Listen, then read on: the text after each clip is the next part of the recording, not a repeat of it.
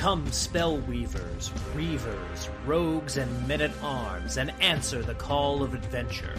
Pick up your sword, your axe, your spellbook, your bow, your rulebook, and your dice, and join the forces of good in their eternal fight against vile monsters, conspiring min-maxers, horny bards, and blood-soaked murder hobos. Discover the treasure trove of role-playing games here on Rollin' Bones. My name is Ryan Howard, and I shall be your guide.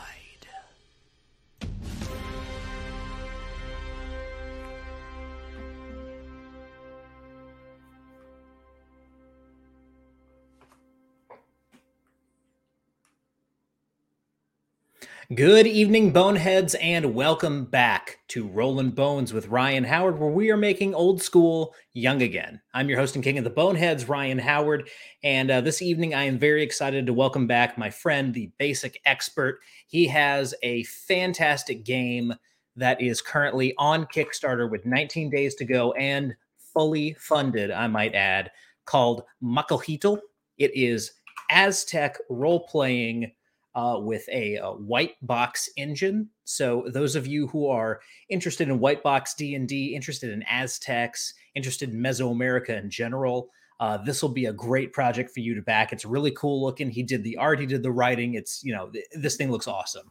And I'll bring him on in just a second to talk about it. Before we do that, though, just want to go ahead and pay some bills here, as if that actually pays any bills doing this show. Remember to like, share, and subscribe if you enjoy the content that I'm doing here. That's one of the best ways to support me. And also, you can find me on various social media. I am on X and Instagram at Howard_Ryan Gregg. YouTube is Rollin' Bones. Twitch is twitch.tv/RollinBonesRyan. And Substack is rollinbones.substack.com. Substack is kind of my pet platform right now. I'm really enjoying writing articles over there. In fact, just yesterday, I wrote an article kind of featuring some of Basic Expert's work here about rules setting dynamic and how that kind of plays out, how I think that rules are the driving force of RPGs now and how I've come to that conclusion. Also want to remind everyone that if you like this show enough to want to wear my logo around on your chest, you can find that over on TeePublic. The link is here in chat. The Bonehead Emporium over on TeePublic is where you can find all of my merch. And without further ado, let's go ahead and bring on the man of the hour. You guys know him from Natural Ones. You know him from his YouTube channel, The Basic Expert. Many of you out there who are watching know him from his infamous Gilded server, where we have lots of good times. Ladies and gentlemen, please welcome back to Rollin' Bones, The Basic Expert. Thanks for having me on, man. It's always a pleasure to be on Rollin' Bones. No problem. I'm glad you were able to find time with all the interviews that you've been doing to come on here and talk about this. Yeah, always, of course. I'd love to talk about it, especially with you. We always have good conversations. So to kind of begin this conversation here, for those who don't already know, I just want to kind of prime the pump by asking why role-playing in the Aztec Empire? What is it specifically about Aztec history that speaks to you?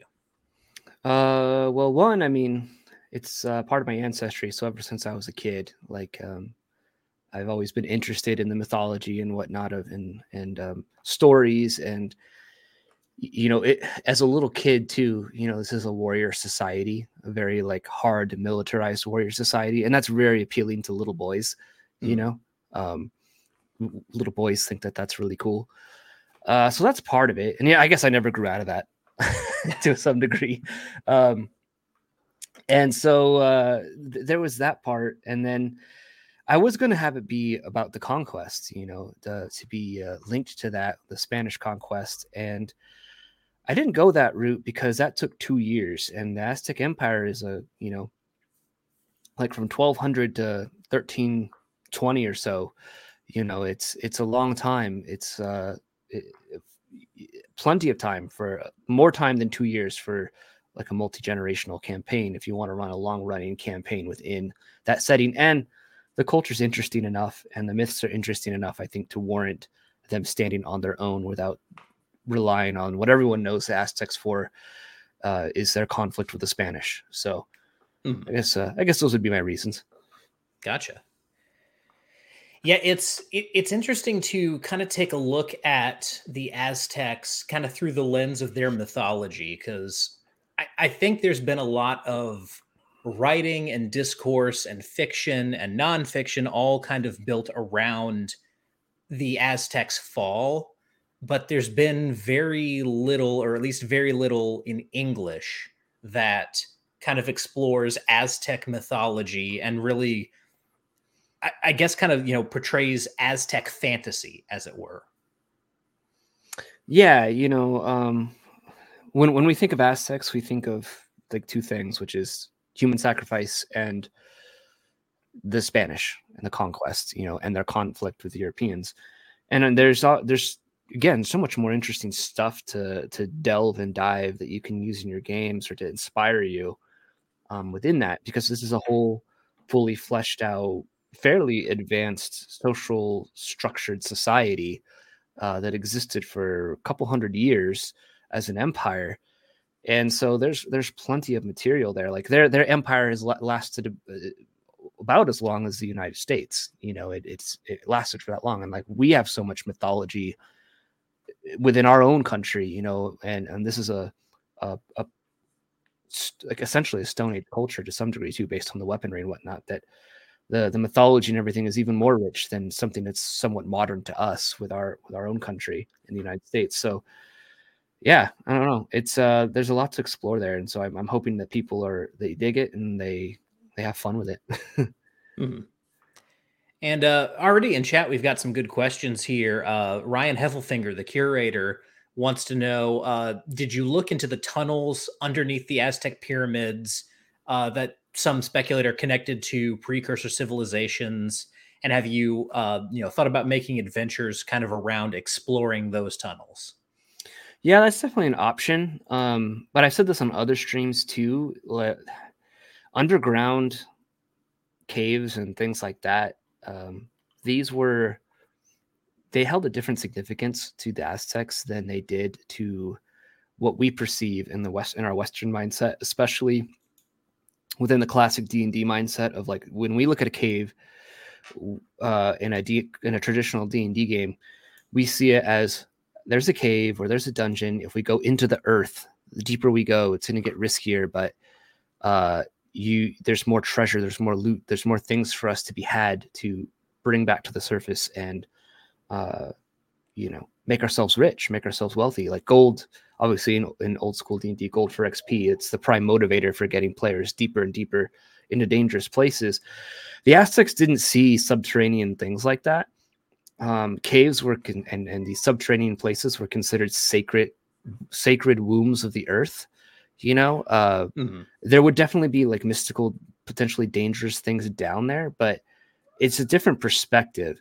So trying to tackle that with still being true to the culture and their views is tricky, because an Aztec warrior, for instance, a Jaguar warrior, an Eagle warrior, he'd be more concerned about victory on the battlefield, sabotaging enemy camps, bringing back sacrifice victims and slaves, bringing back tribute and loot to his city state. He wouldn't necessarily be like, oh, there's a cave over there, let's go explore it. There's probably stuff there for us to take, if that makes sense. So it's a fine line between like, you don't want to like overlay too much of our modern sensibilities over, even in this respect, over them, in my opinion, if that makes sense to answers the question, I guess.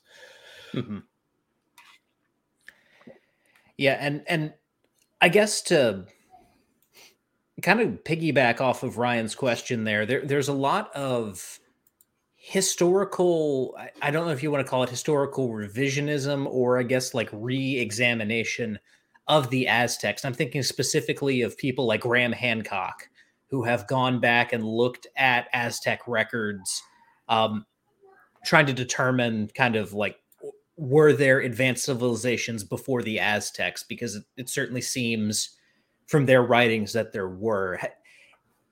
Because role playing is so often kind of built on the idea that you're living in a post-apocalypse. Is that something that you played around with at all in this game? A little bit. Let me unfreeze my camera real quick. That's always awesome. See if it works. Gotta love technical difficulties. Anyways, yeah. Let me move it here. I got my green screen. Yes, so there were previous civilizations. There was the Toltecs and the Olmecs, and the Aztecs were very keen on trying to link themselves to these people because they were all about rewriting their own history. The Aztecs, part of why they were so successful is they were masters of propaganda. It's what makes delving into their history very complex because there were a lot of emperors that destroyed previous historical records to change the narrative to be what they wanted it to be. In order to give themselves a right to rule over the other tribes of the area, the other factions and clans. But as far as a post-apocalyptic thing, it does kind of fit because the Aztecs believed in multiple suns, multiple worlds previous to their own. They would say their sun was the fifth one, and there was 4 previous worlds to theirs that had been created and destroyed. And I sort of lean into that within Macuahuitl, where there's sometimes elements of those previous suns still out there lurking in the hills and in the jungles and in the forests and in the wild places that you could run into, giants and inhabitants of the previous sun that could be a problem for the player characters and their city state. So it's not quite as on the nose, but I think why it works is because I agree that D&D obviously is a post-apocalyptic thing. There's a post-apocalyptic element to that, where the points of light, some people use that term, are trying to rebuild society in some case. And the Aztec, to a great degree, were really trying to do that as well, especially with their mythology of, again, previous worlds and previous suns that had fallen into ruin. And they were now the new keepers of this new world, and they didn't want to lose it. So, yeah. Now, this just kind of occurred to me. And again, this is territory I'm not at all familiar with, but you are, both someone who has grown up kind of around Latin culture, and you're also a musician. Specifically, I know that you were into metal for a little bit. And I just have to ask, is there any Aztec metal out there? Because Aztec mythology is very metal. There's Viking metal. Has anyone kind of crossed those streams? Yeah, there's a band from, I think they're from Guadalajara. They're called Semican. It's spelled Cemekan, or Cemecan. Sorry, Semican, and they're pretty good. They're like a little thrashy death metal band, and they go out on stage. They do the kind of corpse paint, but they make it like Aztec style, like Aztec war paint style. I think I shared one of their songs on stream last night on Natural Ones. But there's Azatlan. There's another one I can't remember their name off the top of my head right now, unfortunately. But they have a little more like a symphonic power metal vibe to them. So yeah, the Mexican people have definitely, as far as metal is concerned, they've made that connection and leaned into it. So nice. I love that. Now, I say this as a huge power metal fan. I don't think Aztec necessarily fits within the power metal oeuvre. I think when I think about Aztec mythology, I'm definitely thinking doom metal. I'm thinking kind of Sabbathy sounding metal. I haven't heard any doom metal bands that were Aztec, or Aztec flavored or influenced, but maybe. Nah, Semican is too fast. They're too thrashy and death metal-y. Yeah. That'd be an interesting one, though. Most seem to lean in the brutal, because they want that Latin rhythm, that those Aztec drums. They kind of lean into that. A lot of those bands, which I think kind of leans into faster paced music in a lot of ways too. Which doom metal can be a little slower, but I'd be interested in hearing that doom metal Mesoamerican influence band. That'd be interesting. and that might just be from kind of again, a lot of like Texas metal, a lot of Western metal has kind of that doom inspiration in it. The ones that aren't doing the speed metal Motorhead thing, a Mm, lot of them are very like Southern sludge is a whole genre in and of mm. itself, and so I guess that's kind of where I'm making that connection in my mind. But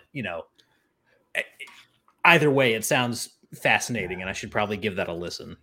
Yeah, Semican is the biggest one that comes to mind. They're pretty good. I think people would probably enjoy them. If you're like metal, you probably enjoy them. Yeah, absolutely. Now, I just have to ask, did you stat Quetzalcoatl? I did not. I didn't stat any deities in this game. Okay. I TSR already did that Hmm. in deities and demigods. So find a copy of that. But if you want that to happen, if you need stats for gods, but this is a game where I wanted the gods to feel kind of distant, Mhm. and the players are not necessarily going to like, hey, it's a Mishcoatl over there. Let's go fight him. That wasn't how I envisioned the game. And I'm a big proponent of rules equal setting. And Mhm. if I don't give you stats for that, it kind of means that you can't do it. I guess you could try and make stats yourself, but yeah. Yeah, and that's kind of the double-edged sword of statting your gods. Is it as Noah Antweiler, the Spoony one, once said, if you stat it, they'll try to kill it just Mhm. because they can. Someone's flipping through the book and sees that you statted a god they recognize. They're going to try and hunt him down and see if they can take him. Yeah. Which I think is what happens in a lot of Planescape games. But I like that idea that you mentioned there of the gods being kind of distant, because then you're mixing in some like kind of Dark Sun feelings of some people believe and some people don't. I guess in Dark Sun, no one believes, but there's this distance there where even if you are kind of crying out to the gods, you're not gonna be face to face with them ever. Like the gods are fickle. They're like mechanically speaking, we can talk about this part in the game. The way you acquire spells is through a reaction roll made to the gods, and this reaction roll could be modified by offering sacrifices to the god, as well as the zodiac sign that the petition to the god is being made on. Because the gods are sort of like it's one of those cultures where it's not like our Judeo-Christian culture where God is always right, always good, all knowing, all everything. This is a realm where there's different gods over different aspects of life and the material world, and they have their own motives and motivations that are sometimes at odds with each other. Some of these have caused ends of previous suns, so it definitely takes like a different approach, I think. Hmm. And it's not so what I mean by distant is just that like the gods just aren't going to come down and physically manifest themselves to the players. Right. That's just not going to happen, because I wanted to keep it in the game in this sort of, it's historical with the mythological elements kind of tuned up. Like they're Hmm. tuned up to a level that wasn't historically actually there. Um, if that makes sense, like the spell casting and stuff like that is a little more like a higher level than what would actually occur in an Aztec society. But it's sort of like if this stuff was real and believable, what would it look like? It was kind of my approach, I guess. Hmm. So, to address one of the things that you brought up as kind of a staple of everyone's knowledge of Aztec civilization, does sacrifice and like blood sacrifice specifically play a big role in kind of the way that magic is cast, or how is that utilized in the game? Some spells require blood. So there's like a spell called like bloodletting. Some curses require you to draw the blood of the victim. You need to actually draw their blood to cast a curse on them. And that was just because it was linking back to Aztec and Mayan um, it, belief, where like for instance Mayans, they often believed in bloodletting, that the king, whoever it was, the divine had the divine connection, and it was through the royal line that they could use their own blood for divination. And so, for the Aztecs, blood is powerful. And I do give like that classic. It's not in OD&D, it's not in 0E, but components, because I felt like components add flavor to a spell. So a lot of spells have components like, a shard of obsidian or a piece of jade or bone fragments, like the fragments of a human skull or something like that. And for instance, like a human skull, where are you going to get that? Well, you're probably going to have to take it from someone, if you catch my drift. So, the flavor is there that I tried to put in the magic to make it feel like this fits the setting, and it's still in that Vancian spell slot system. It's just the acquisition of spells, and the spells themselves, as far as their flavor is concerned, are more in an Aztec flavor. But 37 spells, most of those are new. There's probably like a handful of spells that are just reskins of traditional ones that I felt are necessary from original Dungeons and Dragons that needed to be written for an Aztec setting. But most of the spells are brand new. So 37 of them. There's probably like 32 of them that are completely new and original that you haven't seen before. So those should be fun. Yeah, absolutely.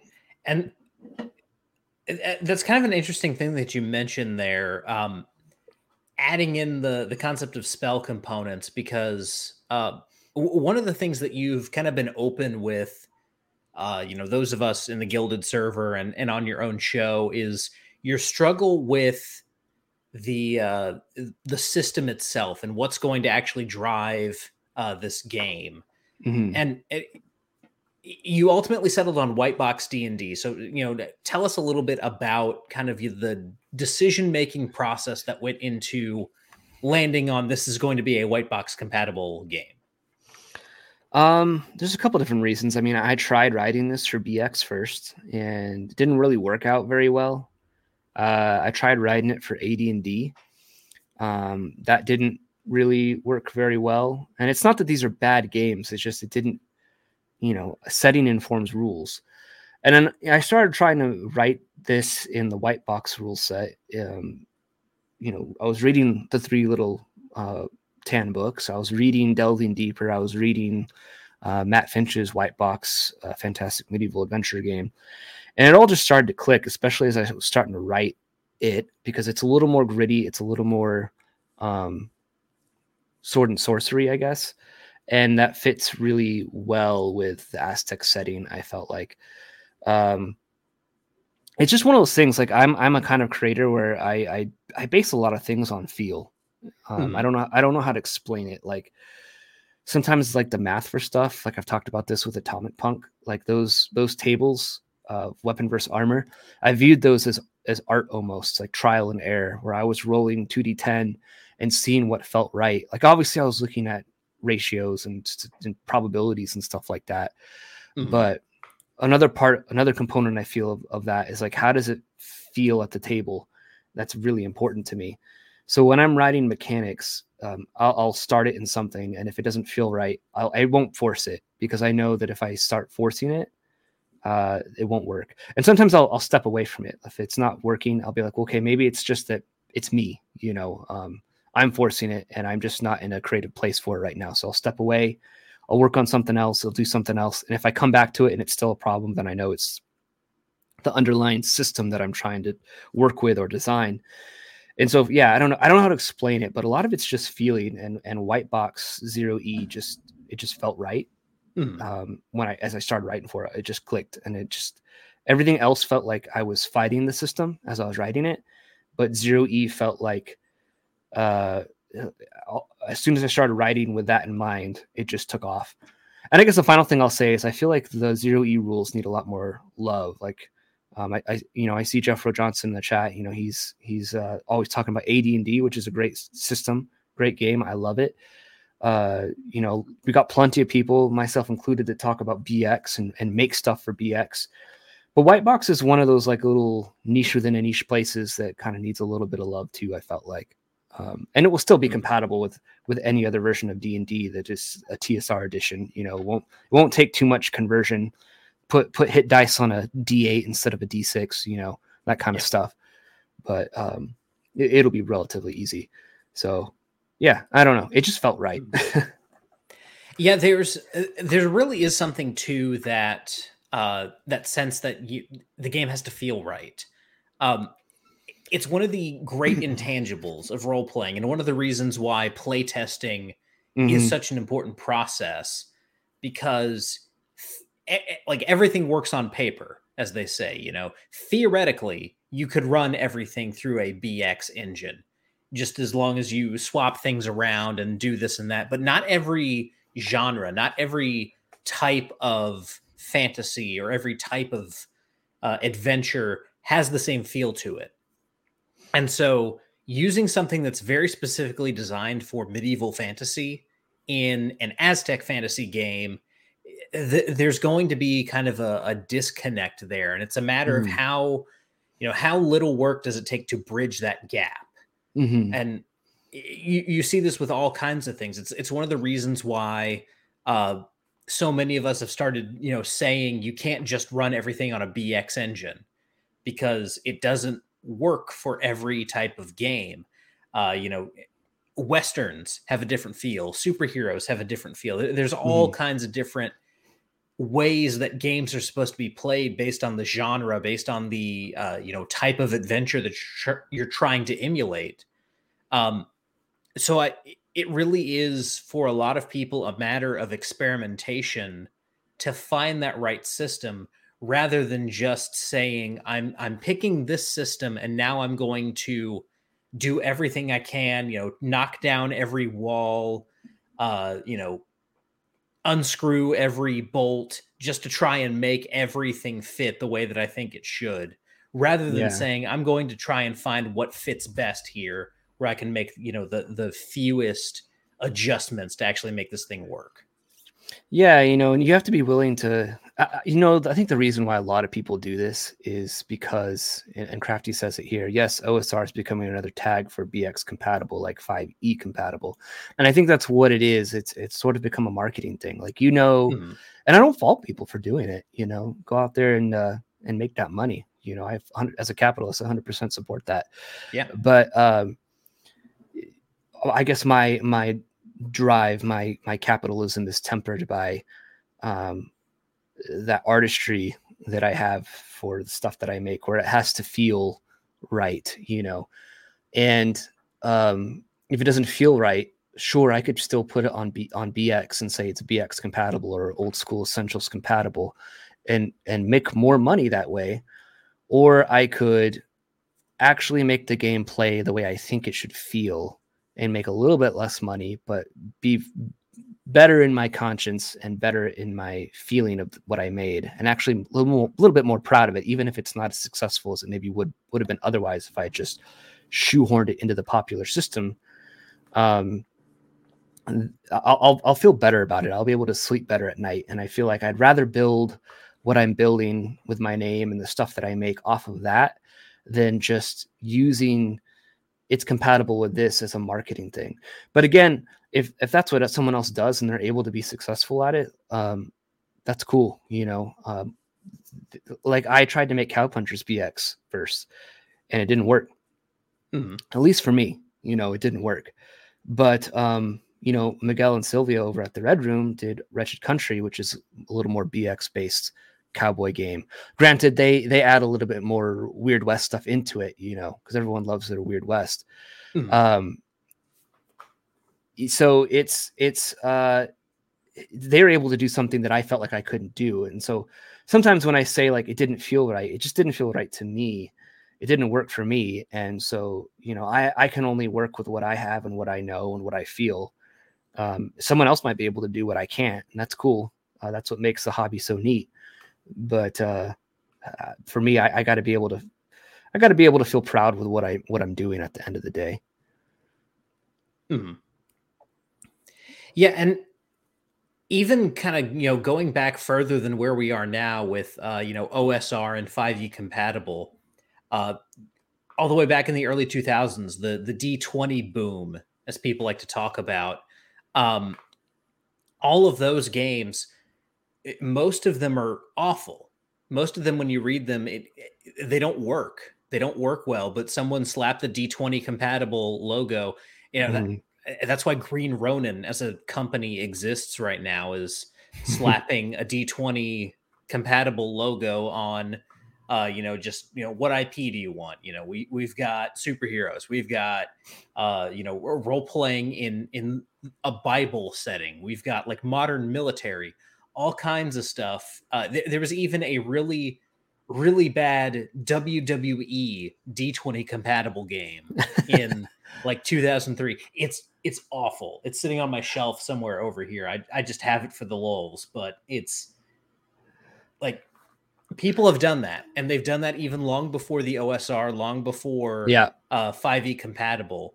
It's a lesson that people have struggled to learn in kind of RPG design. And so yeah, maybe it's not as marketable if you don't have the trendy buzzword on it, but I think a lot of people would rather buy something they're unfamiliar with than buying a like bad version of a system that they already have plenty of games for. Yeah. And I don't want to like be mean to other creators that have made stuff and put their heart and soul into something, but not every game is made equally. I'll admit that my stuff that I make has flaws. Atomic Punk has a lot of flaws in it. It has typos, it has things that are a problem in it. Cowpunchers isn't a perfect game, but people seem to like that stuff because I think what people appreciate with what I do is that I try and take ideas that generally probably shouldn't be too marketable, like in Cowpunchers, straight Western. Who wants to play that? Everyone wants Weird West. We got Savage Worlds, wild Weird West stuff. There's the DCC based one, Weird Frontiers. There's lots of stuff out there, and like Boot Hill and Aces and Eights, there's like the only hard West stuff that we have out there. And so like that's what, and they're both good games, and that's what I would be competing with. But people saw the care, and despite its flaws, that I tried to do something my own, and I think people like that kind of stuff. Yeah. And then the same with Atomic Punk when I switched it to 2D10 and really tried to hearken to a lot of different games that I like Classic Traveler and BX and Zero E, and kind of mush it all together into one game. I think people appreciate that too. And then with this, it's like with Macuahuitl, it's like I wasn't sure if people would be interested in playing in a Mesoamerican setting. We're so inundated with Western fantasy and sci-fi and a lot of things like that. And it's like, and this is such an alien culture, an alien thing that I kind of threw it out there, and I knew some people would be interested, but I didn't know. I thought this Kickstarter, for example, would be a nail biter to the end. I thought I'd still be like, I thought it'd be like 50% funded at this point and biting my nails. Like, am I gonna make it? So, yeah, I don't know. I think that's what people like about what I do. That I like old school games, but I don't adhere so rigidly to like, it must be BX, it must be this, it must be that. I do what I want. And I'll tell you, the answer to the question, who wants a straight up Western game, is this guy right here. I do own a copy of Cowpuncher sitting behind me over here. Awesome. Jeffro, I've not played Boot Hill, but that sounds like a lot of fun, so I should try that out. And Victor Gorchev is here. We have the Dutch invasion.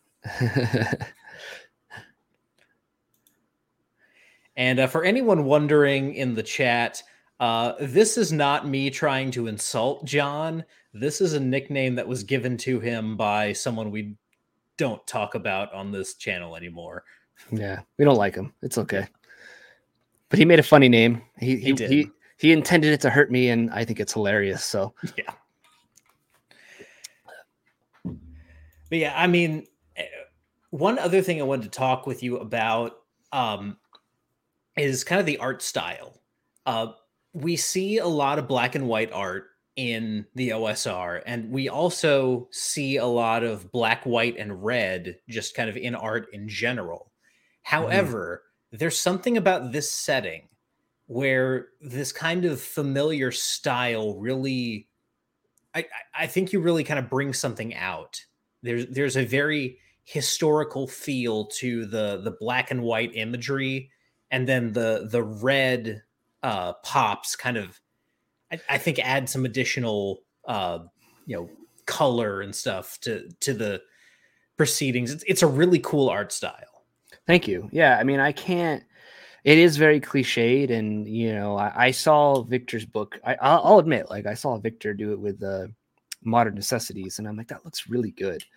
And I almost didn't do that color scheme with this, but I was like, it fits with the setting. It just fits really well, like blood red and black, like obsidian on a white page. Like, it's very appealing to me. Mm-hmm. And so I just went, screw it. I'm going to do it. And it's not like Vic was the first one to do it either, though. But his book was what made me think about it. Like, that just looks really nice. So at first it was just splashes of red in the text. And then as I was doing the art for it, I was like, I should go back and do some of the art and like places where there's blood or things like that. Like I should add red into the art itself, not just the text. And that was when it really, I felt like, started to pop and look a lot more appealing, I guess.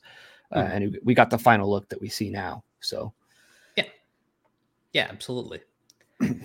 And Jeffro again, the Muppets take Tenochtitlan. And then they get sacrificed on an altar. That's fantastic. I'm imagining Kermit, you got 4 Aztecs, 2 of them pulling his legs, 2 of them pulling his arms, and it's just like, I don't know, maybe Gonzo can be the priest. He's like jabbing a obsidian blade into his chest. Yep, you have Dr. Teeth and Animal playing the drums. They're like, Tlaloc is pleased. Does his arms flail? Sam the Eagle is the god. Oh yeah, he could be Huitzilopochtli or something, Pochtli, yeah, as well, the god of war. Yeah. There we go. We accidentally stumbled onto something fun. Oh, that would never get made. Yeah. Oh, but that would be funny. That'd be great. So if you don't mind, we have a little bit of the PDF here. If you like, I can go ahead and share this so that people can see some of this. And I want to start on something that's going to end up being a kind of essential tool for anyone who's running this game. And that is the pronunciation guide. And there's a whole history behind why the game is called Macuahuitl that I think a lot of people have heard. Long story short, someone wrote an Aztec fantasy series of novels called Obsidian and Blood, which was your not original, but your kind of preferred name for this game. And so out of respect for them, you went with your original idea, Macuahuitl. Yeah. I was going by Obsidian and Blood for a while, and then someone on Twitter pointed out to me, is like, "Is this have anything to do with the novels?" And I was like, "Hold up, the novels? What are you talking about?" And they're like, "Yeah, this is like a trilogy of books," and they linked to like the Amazon page, and I was like, "Damn, someone already took this name, and Obsidian and Blood is just so good." And I looked it up, and it wasn't trademarked or anything because this was like an indie author, someone like me, and I was like, I'm probably okay to use the name legally, but as a fellow creator, as a fellow indie creator, as a fellow small time person just trying to make it, I was like, that's a real jerk move. I'm not going to do that. So I changed the name back to Macuahuitl because that was what I originally wanted to call it. And some people gave me crap for it. Some people said I should have kept the name. Some people said I should have found some other name in English. But I don't know. I almost feel like the impronounceable nature of the word and having people struggle to say it kind of adds an element of an appealing element to some degree. Like, what is this? There's this weird circular calendar on the cover. I don't know what this word is. Oh, it says Aztecs. on it.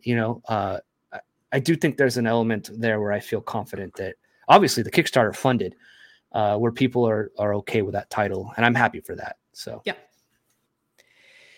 and the other thing that I think is cool about the title, Macuahuitl is a weapon, and there is a proud storied tradition of naming RPGs after weapons. Yep, So that was another part of it too. You got like Warhammer Fantasy, you got all kinds of stuff like that. That are named after weapons, and it just seemed appropriate because this is definitely like a very warrior based game. We have your spellcaster class, but this is definitely a game where you're going to be playing a warrior.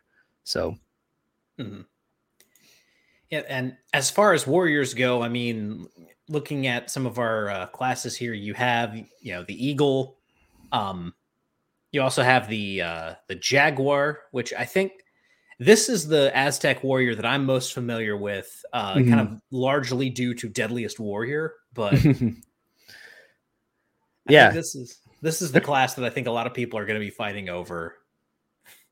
Maybe once I read the stat block. So if they roll well enough to be an Atomi or a Shorn one, they might want to be those. But we'll see. Shorn ones are essentially like the paladins of the setting. So they were like the elite of the elite, and they eventually get spell casting, as you can see there at level 7. So yep.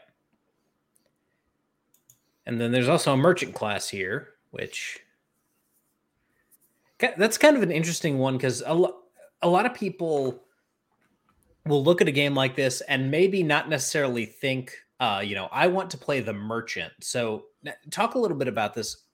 I'm not familiar with this role kind of within Aztec society. So what kind of brought about this class? Who is this to kind of your average Aztec? The Pachteca were merchants. They traveled from, this is where you got goods to go between towns. They wore these silly headband backpacks that, around their head, and they traveled from, city state to city state bringing goods.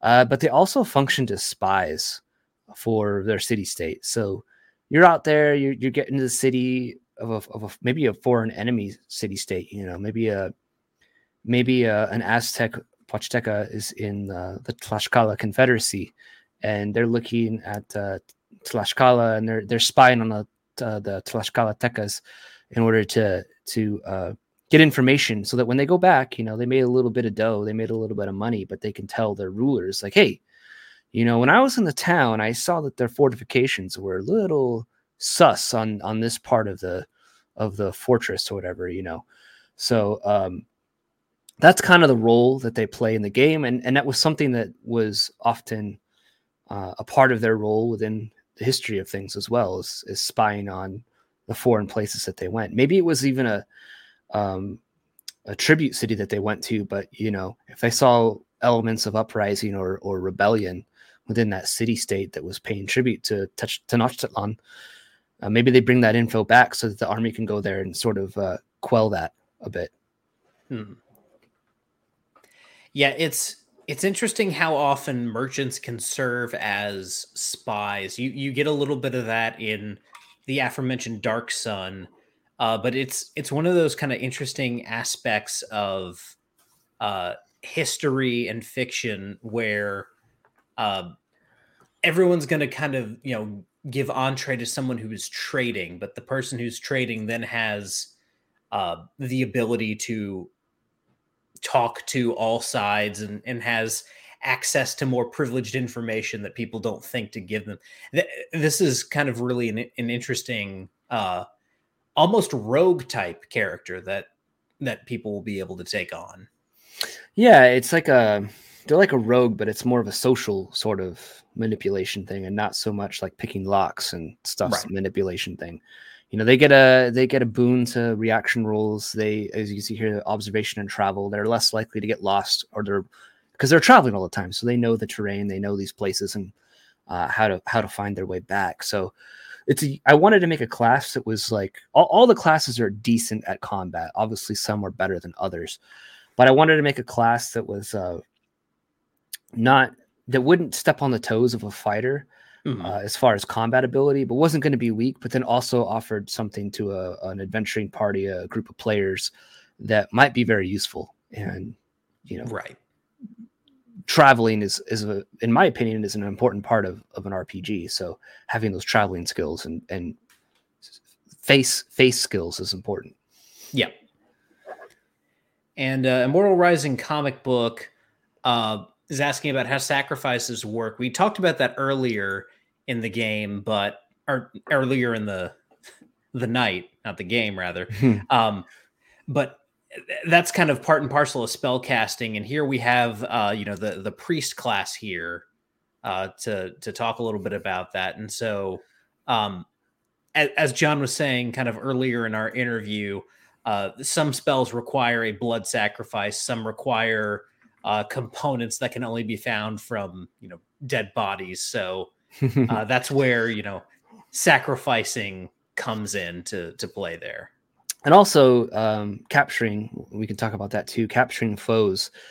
So I modified the rules to be like traditional OD&D. I like the basics of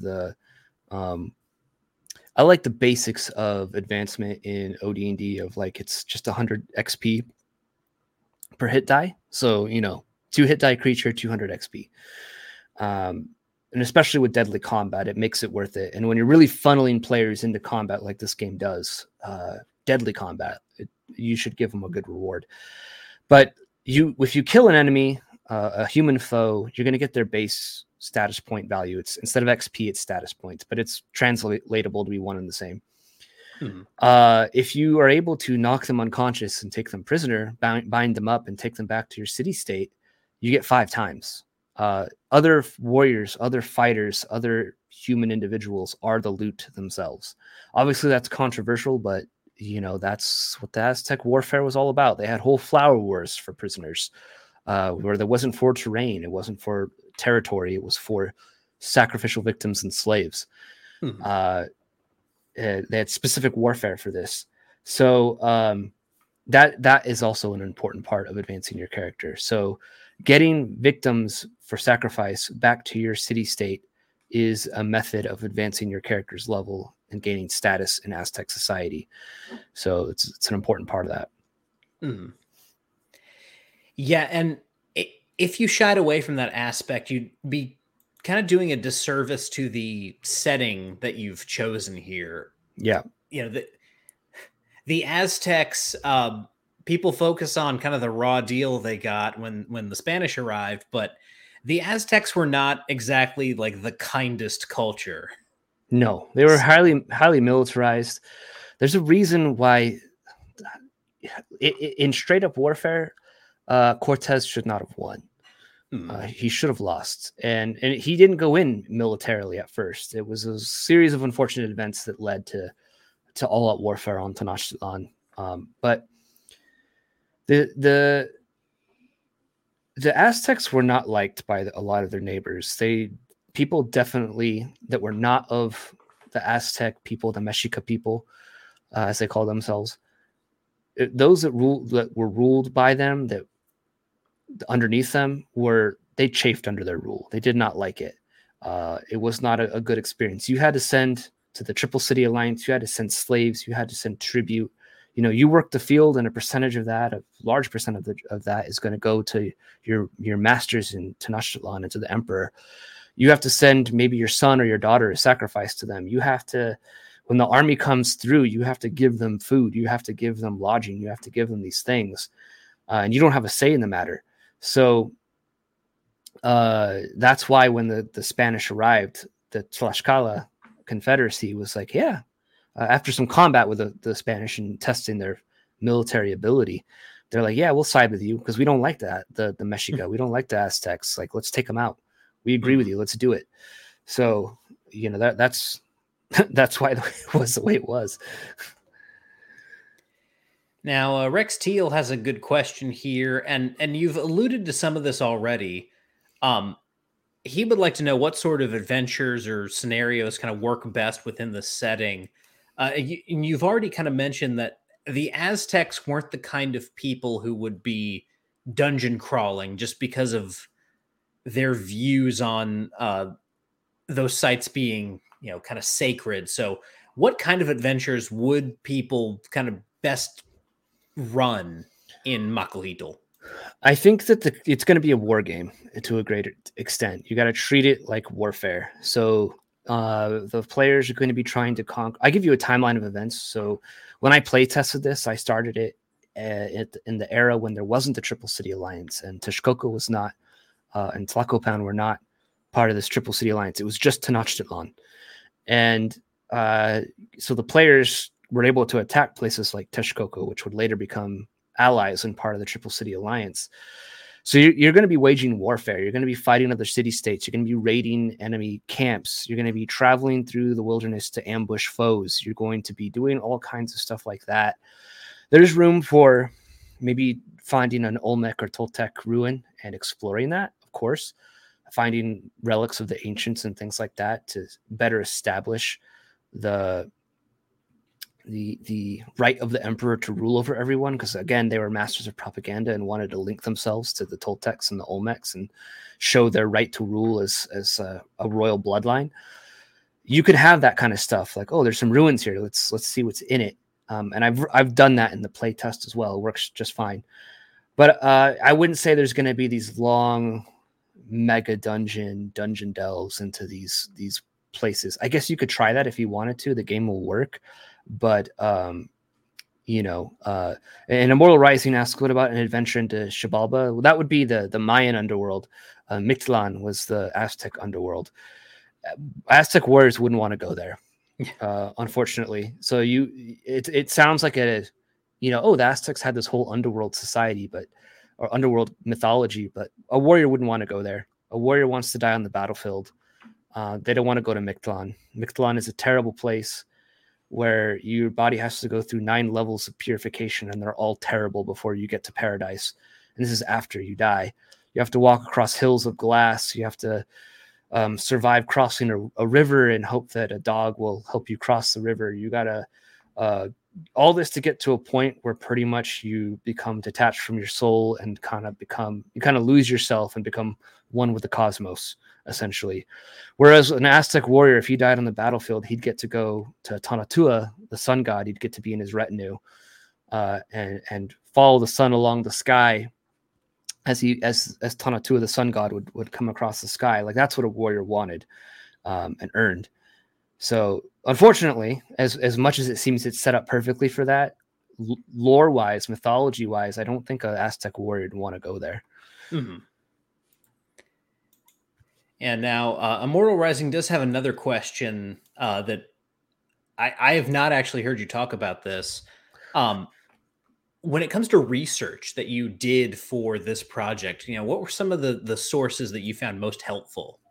In the PDF, I do link to an Appendix B, which lists all of the books that I use. But there was one book called The Handbook to Aztec Life that was really good. There was one on Aztec warriors. I'm forgetting the names and the authors of these. You're bringing it up. Perfect. Yeah, Handbook to Life in the Aztec World by Manuel Aguilar Moreno. Aztec Warrior by John Pohl, PhD. Dr. John Pohl. That was a really good book if you want to know more about warriors.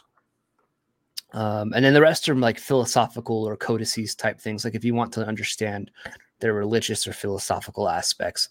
So I list these books here. I think all of these are still in print that you should be able to get your hands on. But these are all books that I referenced and used. And in particular, I would say that Maya to Aztec, Ancient Mesoamerica Revealed by Edwin Barnhart.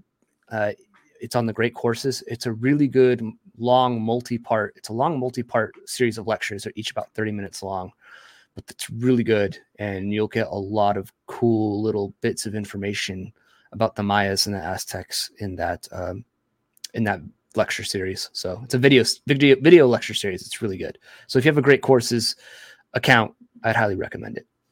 Mm-hmm. And Black Lodge Games here in chat asks a question about scenarios in which a warrior would have to go to the underworld before death. And if I'm not mistaken, like that game that they play, the one from Road to El Dorado, the losing team was sacrificed. So if you ended up like being sacrificed to a god, would you end up having to go on a quest kind of through the underworld?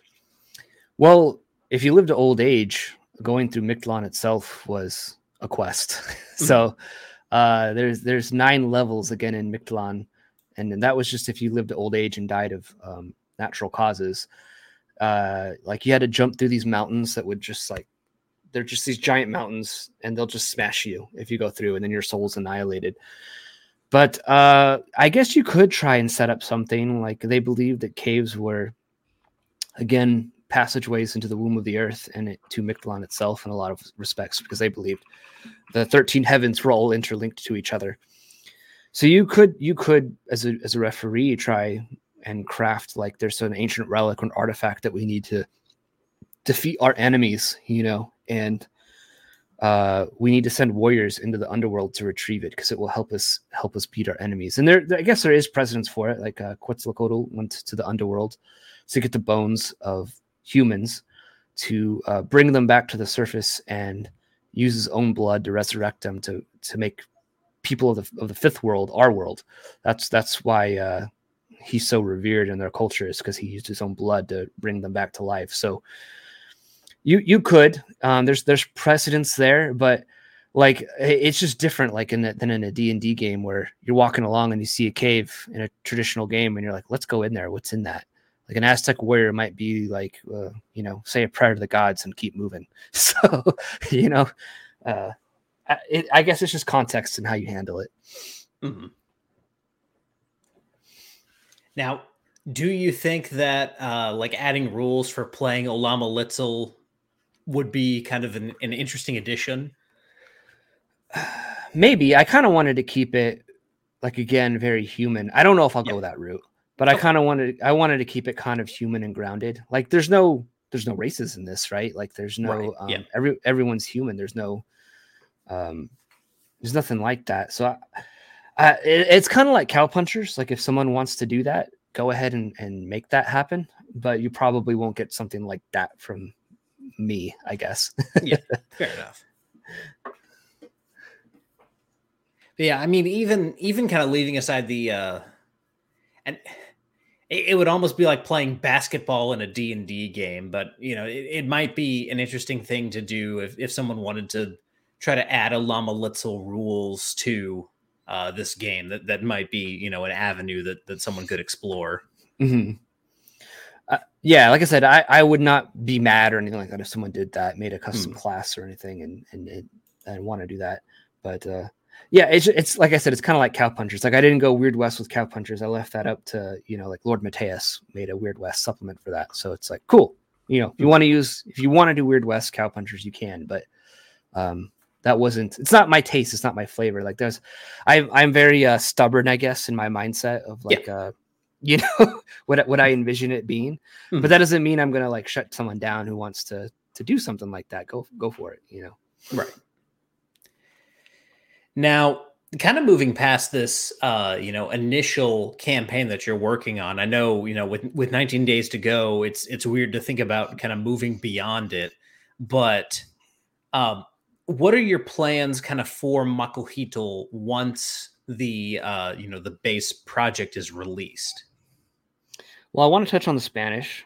I'll probably do a class supplement for that, and that'll probably be different. I'm trying to.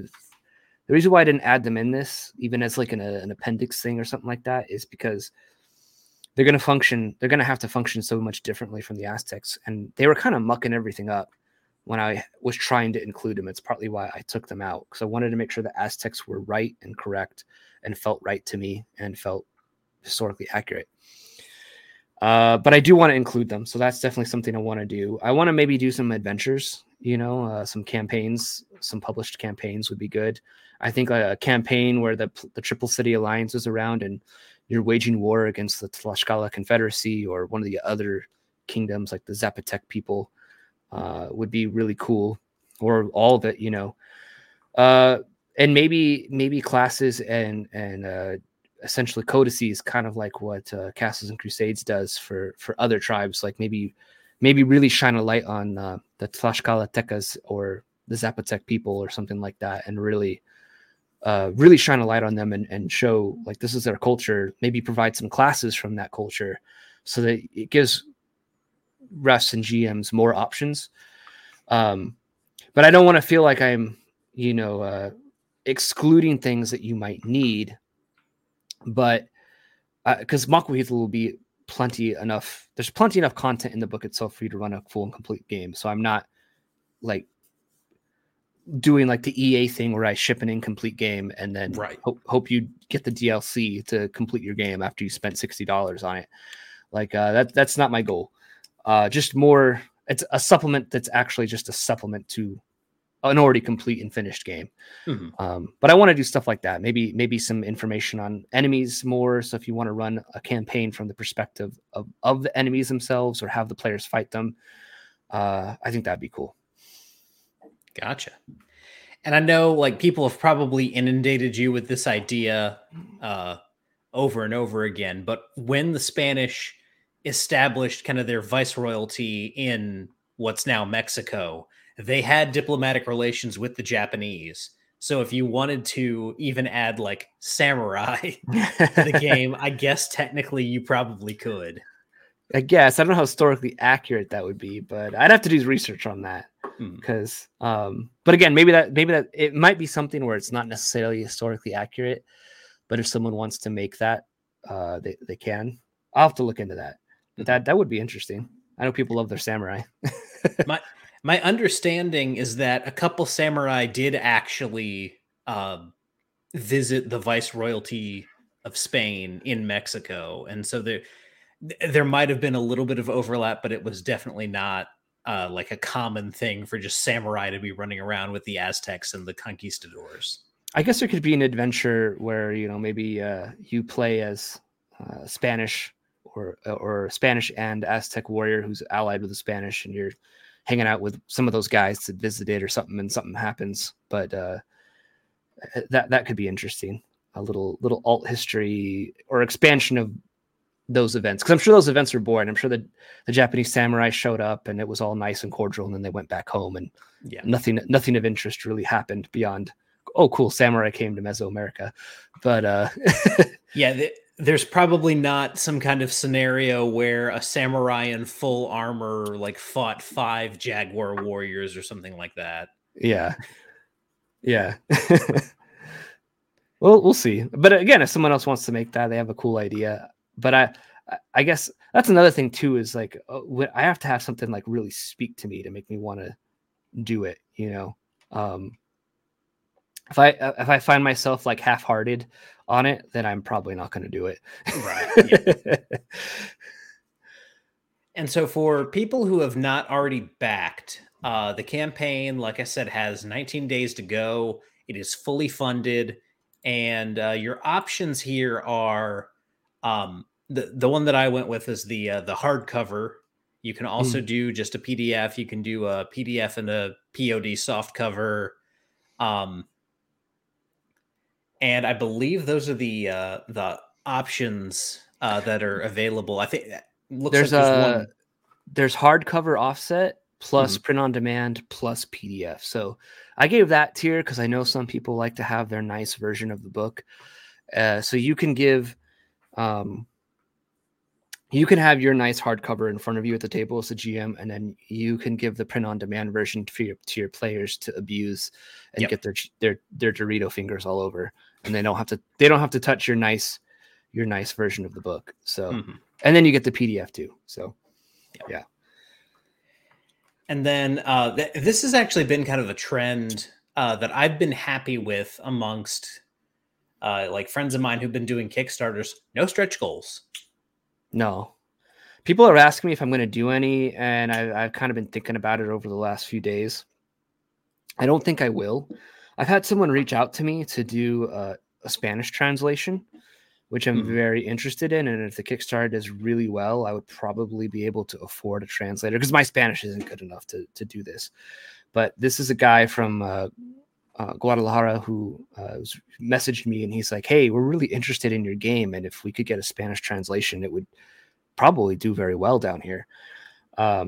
So that's definitely on something I want to do. Whether I can pay for it with this Kickstarter or maybe somewhere down the line make that happen, we'll see. But it's definitely something I'm eyeing, is translating the game into Spanish. I do think that'd be important, and Yeah. it's the culture of the Mexican people, and being able to play this in their own native language would be that just seems like a no-brainer to me. But it's just my Spanish is not strong enough, being an American-born Latino Hispanic individual, to where I don't feel comfortable translating it myself. But we'll see.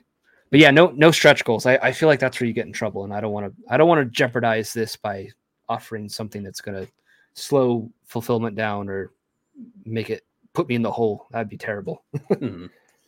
Yeah, and that's why it's a trend that I've been happy with recently, is because there have been so many horror stories of people getting wrapped up in stretch goals, now ultimately like taking a bath on their campaign because of it. So I'm glad that people are focusing on just putting out a good product.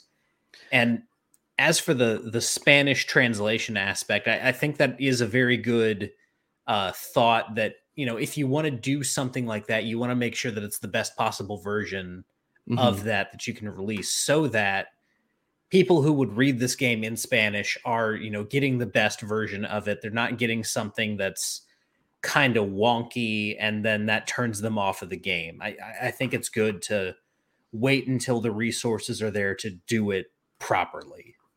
Yeah, and the way I viewed this Kickstarter, and partly why there's no stretch goals, is because I viewed this as pre-orders. Like, as everyone has seen, the PDF is pretty much done. The book is pretty much done. Anything that I'm adding is just purely like icing on the cake, little edits here and there, trying to catch little typos and problems that I'm finding. But the book is done. It's been play tested all summer. It's done. And I've solo gamed in it too. So I know it works. I know that the game functions. So I just wanted money to fund a nice offset print, because this book is very special to me. And so, yeah, I just viewed this as like, this is just pre-orders, and this is that's why there's no stretch goals, because I don't need to do anything. I don't need to like, oh, give me an extra $5,000 and you'll get you unlock the Eagle Warrior. I'm not gonna. That's lame. I'm not gonna do that to people. My mission's always been like, I want to support myself and my family doing this kind of stuff, and I've enjoyed doing that, but I'm not here to like raid your wallet. I'm always about trying to offer affordable gaming. And I think $32 or $38 for a hardback, and $30 for a hardback and a print on demand plus shipping, print on demand and hardcover is it's a pretty fair price. Like Atomic Punk is $14, for a full 100-something page book. Cowpunchers is a little more expensive because that's on premium paper, but I still try to make it so that it's always cheaper than trying to buy something from WotC or something like that, or it's at least on par with that. Because I'm not trying to raid your wallet. Yeah, and it's a lot easier to get someone to try your game when the buy-in is a little bit lower, especially when the product that they get is like quality. Because a lot of times the thing that turns people off of new game systems is, I don't want to pay another $50 to $70 for a whole bunch of books and then find out that I don't like this game. So keeping it in that kind of affordable price range, I think, does kind of serve you well. Yeah, and I think I'm able to do that because it's just me. I have the benefit of doing the writing, the layout, the art, all that stuff on my own. There's no other person on this project other than me, and so I don't have to pay. I'm only paying myself, and I'm not really paying that much. So I'm able to pass those savings on to you, to get into my Billy Mays salesman mode, which I'm terrible at. But you guys get the point. And not enough cocaine in your system for Billy Mays. No, there's that Gygax Billy Mays connection there. The secret ingredient is cocaine. That's the secret to success. Dang.